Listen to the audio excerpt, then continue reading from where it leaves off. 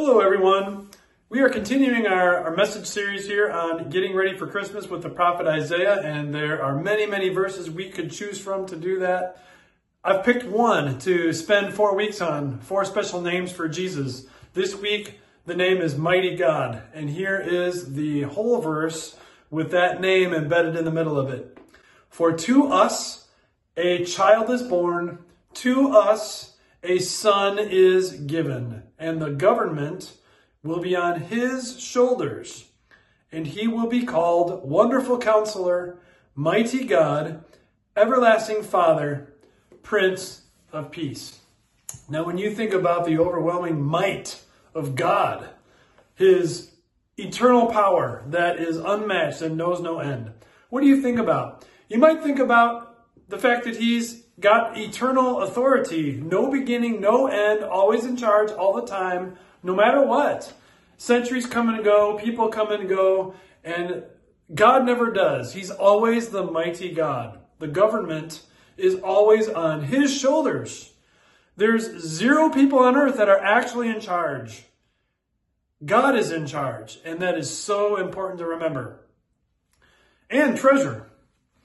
What about other things you think about with that phrase, mighty God? You might think about creation, that God, with his powerful word, spoke light into existence as well as everything else.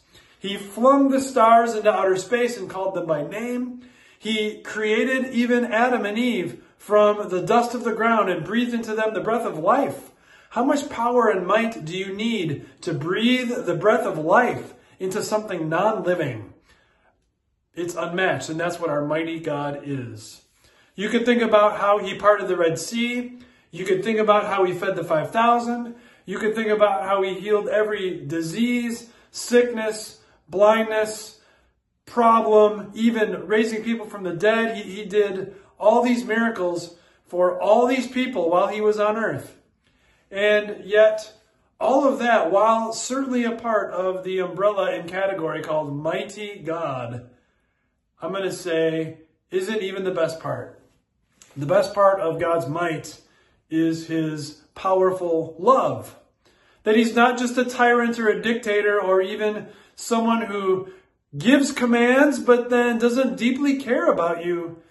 The best part about the mighty God we have is his love that forgives, his love that tells the gates of hell, be shut, that tells Satan, back off, that raises dead people to life, that causes cold-hearted people to believe that even death cannot overcome.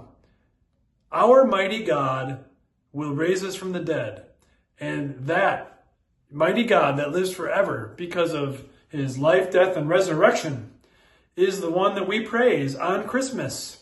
And as we praise him and thank him and spotlight him and consider how wonderfully he is for us, we think especially about who he can cause us to be in our lives. Instead of being depressed and doom and gloom centered, we are full of joy as we think about our mighty God. Instead of being unsettled, chaos inside, we have peace because of our mighty God giving powerful peace. Even when difficult times come, instead of being impatient and freaking out, we have patience in our mighty God. He's powerful enough to make us patient. Our God is powerful enough to give us kindness and goodness and actually ask and listen to people. What do you need? How can I brighten your day?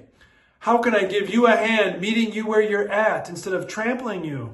You see, our mighty God causes us to not trample people and steamroll them for personal benefit, but instead, our mighty God causes us to listen to them and to give people a listening heart wherever they're at. Our mighty God is faithful, never disloyal, and causes us to be just as loyal as him.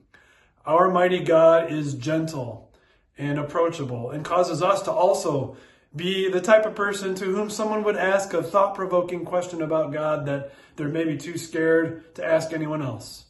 Our mighty God is powerful to help us be self-controlled when otherwise we'd be volatile and all over the place. So keep that in mind.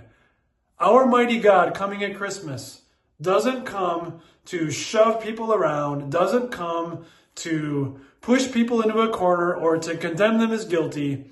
He comes instead as a baby to draw us close, to warm us with his love, to forgive us and promise us eternal life in heaven.